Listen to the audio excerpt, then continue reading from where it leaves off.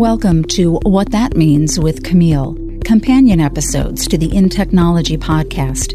In this series, Camille asks top technical experts to explain, in plain English, commonly used terms in their field, then dives deeper, giving you insights into the hottest topics and arguments they face. Get the definition directly from those who are defining it. Now, here is Camille Morhart.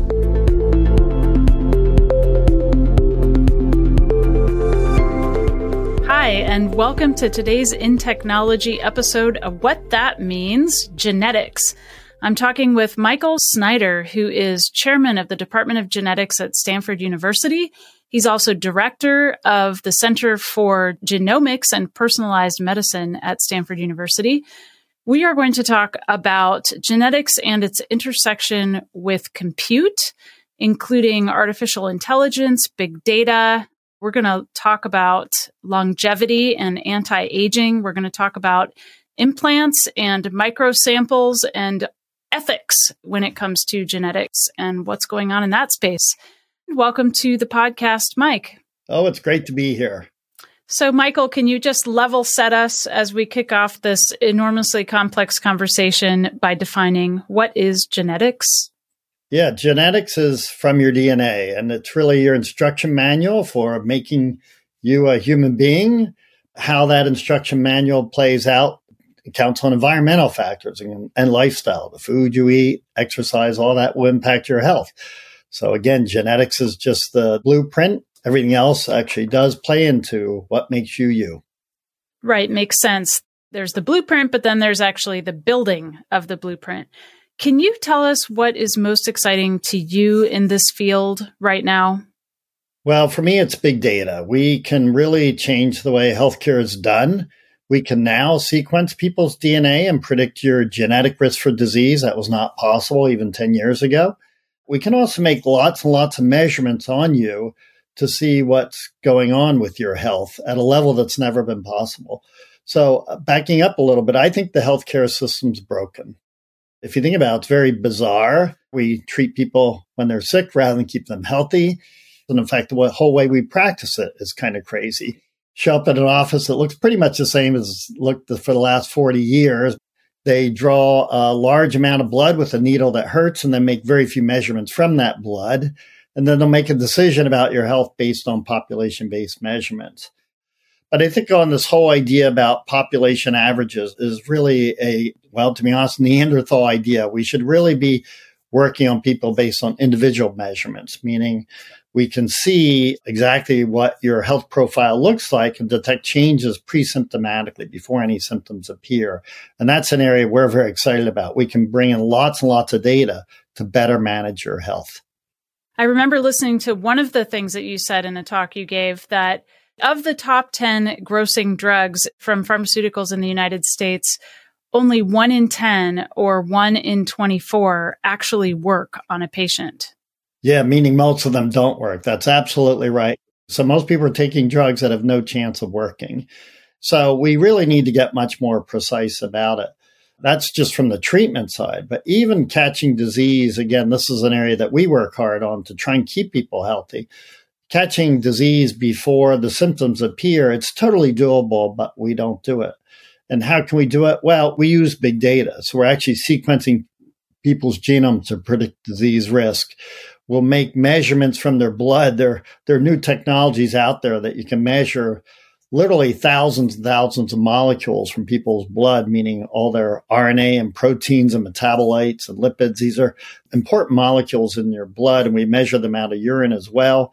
We even measure something called the microbiome, which is really important for your health. You may or may not know you have more cells in and on you that aren't you than are you, meaning a human being is 37 trillion cells, but we have about 100 trillion microbes living in and on us, mostly in our gut, that digests our food and makes essential vitamins, things like that.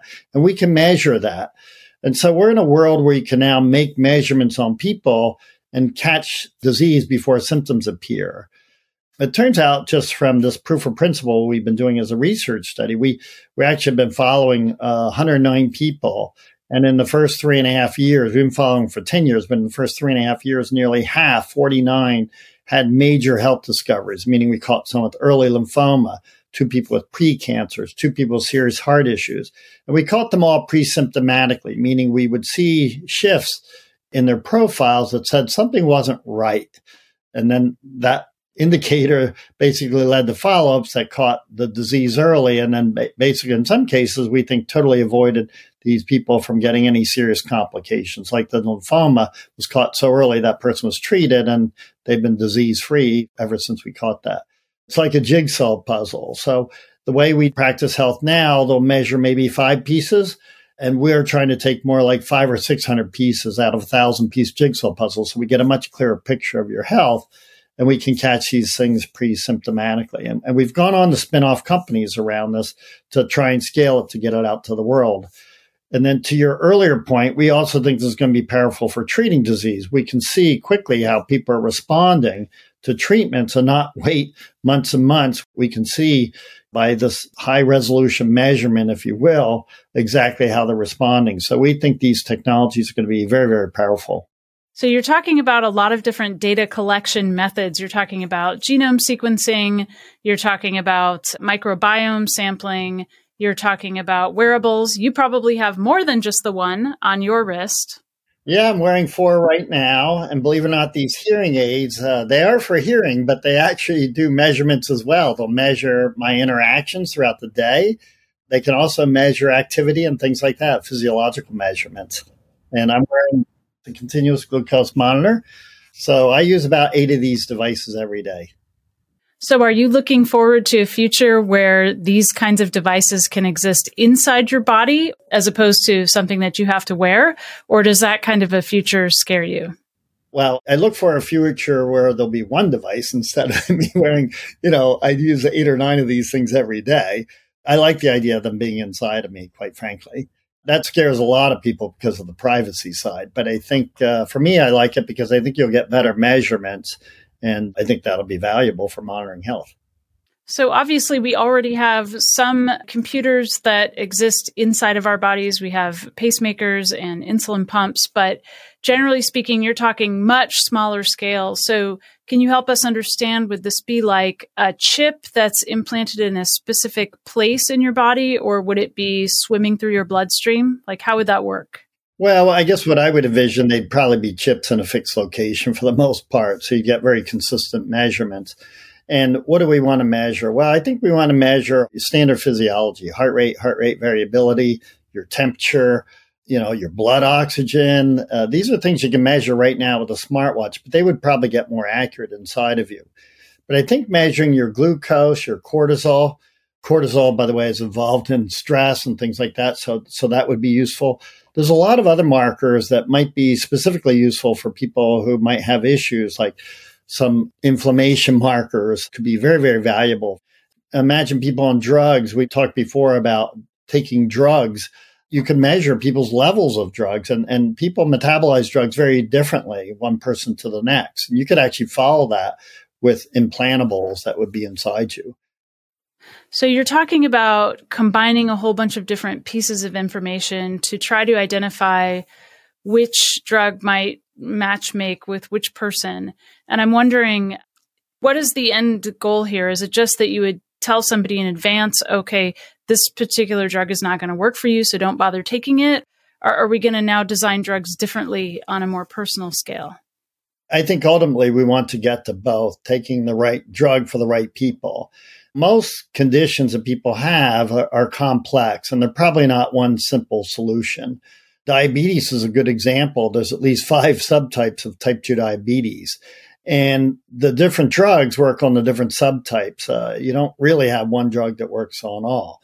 So what we need to do first, and I think big data will be powerful for this, is that as we take data on people, we better understand what people will respond to what drugs. We should be able to get predictive markers of that, meaning we can tell, for example, from a continuous glucose monitor, which follows people's glucose levels after something they eat, we believe you'll be able to tell what type 2 diabetes you have, what subtype you have, and what drug you should take. And I think that's going to be true for all these what are called complex diseases, whether it's mental health like depression, bipolar, what have you, or whether it's metabolic diseases like type 2 diabetes or other things, even rheumatoid arthritis, coronary artery disease. They're actually probably, again, multiple diseases. And if we can get the right drug, we should be able to make profiles and make predictions on them, what drugs they'll respond to. And then we can monitor the response.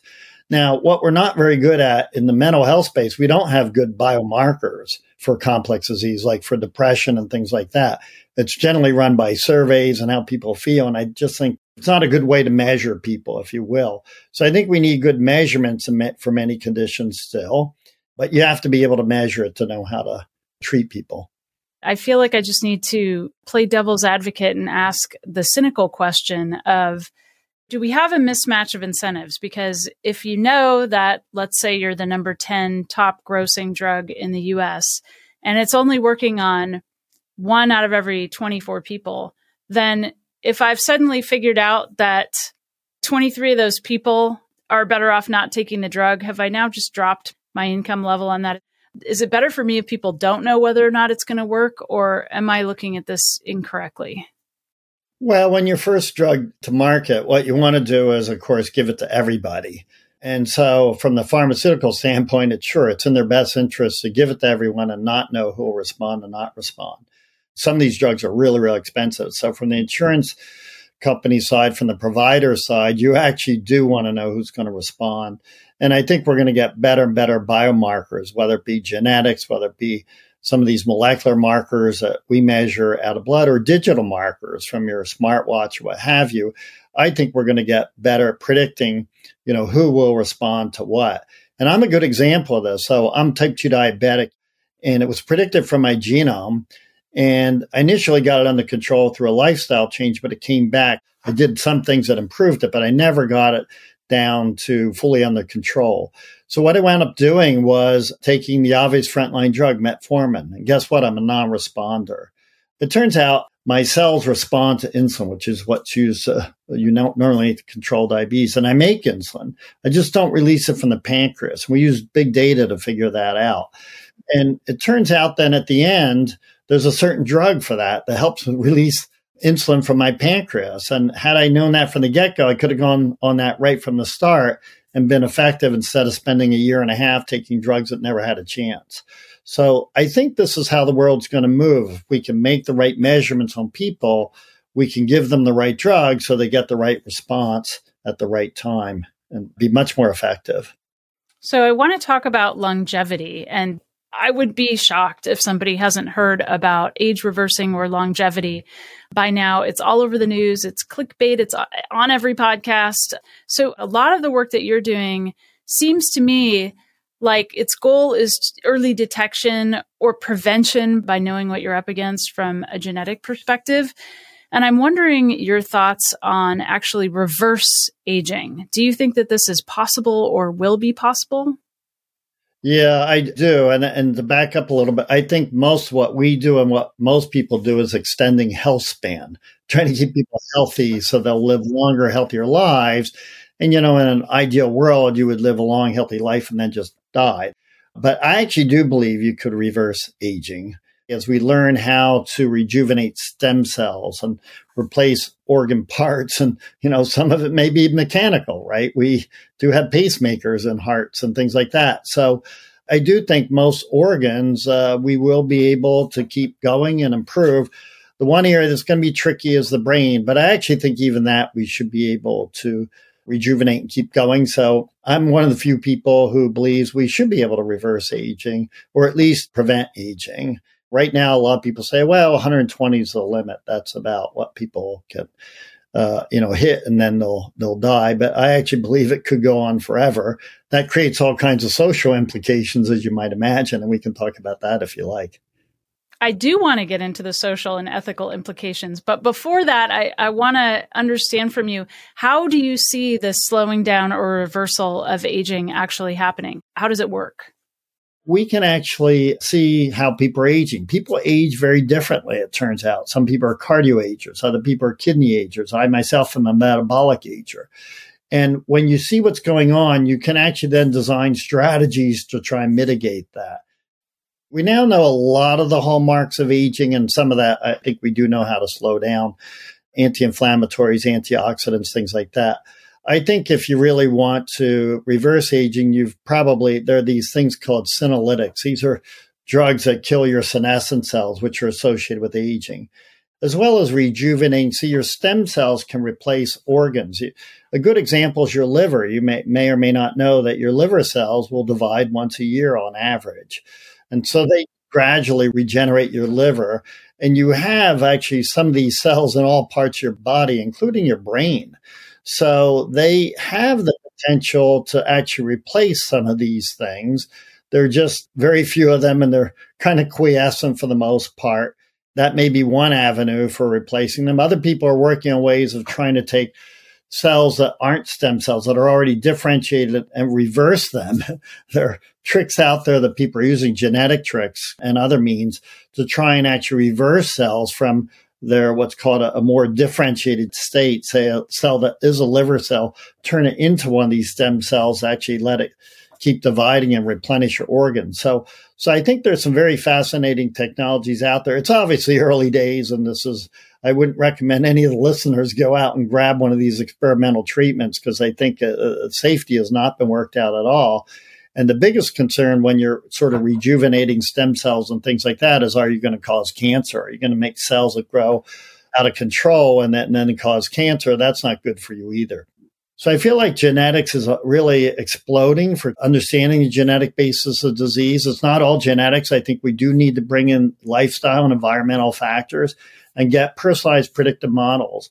And so one area we didn't cover so much is AI. So I think artificial intelligence is going to be very, very powerful for pulling in all these different kinds of data, your genetics, your environmental exposures, your other aspects, and then build predictive models about what's likely to cause disease. And we can even do this on a personalized fashion. So, for example, I follow myself a lot, as you can tell, with all my smartwatches. So I can actually see what's going on with my various health measurements, and I can make predictive models about when things are going to go off the rails, when they start happening pretty early. And I think that's going to be very mainstream. We'll be able to build personalized models to see, you're heading this way. And I think this is going to be powerful. We'll need all kinds of tricks to make this to happen. But the field is moving very, very quickly. And I'm optimistic that it may be too late for me. I may not be able to live forever, and that's okay. But I don't think it's too late for people born today. Everybody says everybody born today is going to live to at least be 100. And I think many of us think that they may live to forever, possibly. I'm sure we can all brainstorm all kinds of social and ethical implications to living forever or living indefinitely. And I imagine some of them might be similar to the cloning conversations that people have had. But rather than just ask your opinion, I wonder if you can offer some insight into where should humanity begin to even address these questions or establish some sort of standards or regulations or frameworks or thinking around them? Well, that's a good question. I don't know that there are any laws or guidelines to stop people from doing that. So I think right now it's totally open. I think anyone who can get themselves to live forever probably could. I don't think you would do it at the expense of anyone else. On the social side, what do? People will obviously keep reproducing. We will have more and more people. The planet only holds so much resources. And I think we will need alternatives, meaning going to other planets, other things, to be able to expand. We're capable of increasing the capacity of this planet up to a point, but there still is a question of how much can Earth hold for the number of people. And that number goes up over time. But I think what may be space exploration and using other planets, you probably know NASA's already talking about trying to put people on Mars by 2030. And some of the private programs want to do it well in advance of that. And again, it's not going to be terribly useful. People live long lives, but still hit dementia at age 80. That's not going to be a very productive society. It's going to create all kinds of issues that we'll have to deal with. So we really have to extend all aspects of people's health span, including their mental health. What kinds of things do you think regular people should know about genetics and some of the advancements in the field right now? Not talking about medical students or people in biology departments, but what should everybody be aware of? Well, I think people should be more attuned to their health. I think they get more attuned to their health when problems arise, especially when they hit the 50s or later. I think we can start that process much, much earlier, get people attuned to their health right from the get-go. You may or may not know, we can tell when people are getting a viral infection in advance of symptoms. So we can tell, for example, if you're getting COVID, on average, 3 days before symptoms onset from a simple smartwatch. So one of these watches, we have an alerting system. Your heart rate jumps up, but we can follow that. So we think health monitoring will take that kind of stage, if you will. So, and the analogy I like to use is a car. So our car has lots of sensors. Race cars have 400 sensors on them. And they relay all this information back to a dashboard that you see, and you use that to manage the health of your car. If something goes off, a check engine light goes on. And I think that's what's going to happen with human health monitoring. I think we can have these devices that are passively monitoring our health, or we'll do checkup, so to speak, from home. We can talk about microsampling if you want, where you do a little prick of blood, mail it in.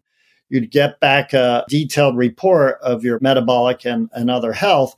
And then that would say, well, something might be off. And we don't do that today. I think this, what's called longitudinal monitoring, following people over time, is very, very powerful for following shifts in people's health. And that's because we're all different. We all have different baselines. We're trying to understand people's baselines with this frequent monitoring and then see these shifts. And I think that's going to be a paradigm change in keeping people healthy and living long, healthy lives. Can you tell us a little bit more about microsampling and how that works in personalized medicine? I had read a paper that you were part of about weight loss and taking microbiome samples to understand how people are digesting either carbohydrates or fats. Yeah, what you're referring to is a study we had out recently that showed everybody's different. That is to say, people respond differently in weight loss. And it goes back to what we talked about earlier. We can predict from some early markers who will respond and who won't respond to these different kinds of diets. And again, it's because we're all different. We have a very cool study we just did with this microsampling that you referred to, where, again, you take small drops of blood, you mail it in, and we do a detailed analysis. We can measure 2,200 molecules in that blood, and some of them are very, very important health molecules. One of the things we discovered is that we had people drink a very simple shake. It's called an Ensure shake. You may have seen it in CVS or your grocery store. And what will happen is we had 32 people drink this, and everybody responded differently. Some people, their carbs plummeted. Others went up. Some people's inflammatory markers went way down. Others went up to the exact same shake. And that makes sense, right? People, when they eat different foods, some people get indigestion, other people don't. And we have different biologies. It's probably, a lot of it's our immune system and our microbiome we referred to earlier that actually probably play into this. And so I think we can actually figure this out by, first of all, making predictions, knowing what molecular markers will predict these things. And the other is by measuring, by this kind of microsampling and other means, we can tell how you're responding to that piece of bread you just ate at a level that's never been possible. And so I think this is really going to be great for managing people's diet and lifestyles. I don't want to let you go without actually having you define and describe how CRISPR works. I think we've all heard of it, but I'd love to have a true geneticist give us that explanation. Sure. So CRISPR is a new method, if you will, for editing DNA. And it's obviously being used a lot in the research setting. It's being used to change DNA to see how genes work and this sort of thing. And it's being used in mouse models of disease. And it's just starting to play into humans. And a good example where there's some trials is something called sickle cell anemia, where folks have a mutation in one of their blood genes called hemoglobin. And you can actually make a change there that improves, it keeps their hemoglobin up, if you will, keeps it functional. And so there are now trials to do this where you can make these changes, and some of the results look promising. And so the hope is that you can change these severe genetic diseases with this. And it's going to be easiest to do on blood diseases initially, because we have ways of getting your blood cells out changing it and putting them back in. They'll go into your bone marrow and they'll repopulate your blood system, if you will, your immune system and your blood cells. So I think the blood's kinds of cures with this CRISPR technology for correcting these kinds of, they're generally errors, or so it's thought, in your DNA will be powerful. It'll be harder to do it in non-blood cells, but people are working on that. There are ways of adding genes to people that don't involve CRISPR for things like muscular dystrophy and some eye diseases, things like that. There's now actually ways of adding genes to cells in your eye to help correct vision. It's pretty powerful. What scares a lot of people is, well, what about, behavioral genes? And are we going to try and make people smarter and all these sorts of things? And that's still a ways off. We don't, first of all, understand what makes people smart and all that stuff at any reasonable level. But I think for correcting these severe diseases, that's starting to happen now, especially on the blood diseases. So once you make a change in the DNA via something like CRISPR, how long does it take to roll out the benefits of that change? Like, for example, if it takes your liver an entire year to replicate itself, would it take an entire year to see that benefit, or do some things happen faster? Now, for the blood one, it could all probably be done in a few weeks to a few months, depends on the particular situation. Now, most cells in your body don't divide that quickly and replace very fast. So you can't really do that kind of manipulation. Liver is one of the few, actually, where you do get cells dividing pretty slowly, about once a year. So that may be possible, too. It's not going to be easy to fix cells in muscle and things like that, but it's easy to add genes to cells, or easier to add genes than it is to try and make those precise changes. But we will be in a world where you can fix a lot of genetic mutations. The ones that are going to be particularly trickier are brain, for example, like fixing Parkinson's. How do you do that? That's not going to be easy. And some of the genetic changes there, you can't just add a new gene and get the desired result. There's a problem there that's kind of dominant and it's hard to get rid of. Well, super fascinating. So what are we missing? What topic have we failed to cover in this conversation? I don't want to miss something gigantic in genetics.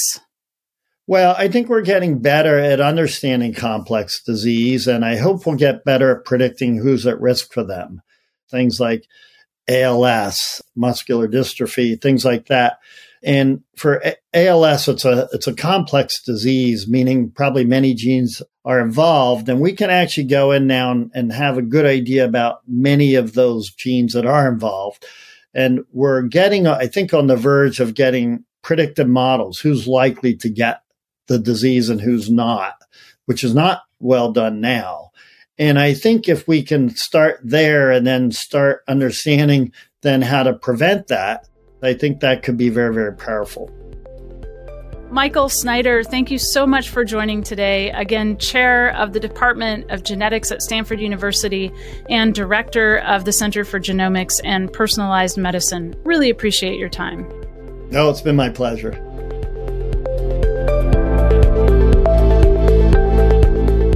Stay tuned for the next episode of In Technology and follow at Tom M. Garrison and Camille at Morehart on Twitter to continue the conversation. Thanks for listening. The views and opinions expressed are those of the guests and author and do not necessarily reflect the official policy or position of Intel Corporation.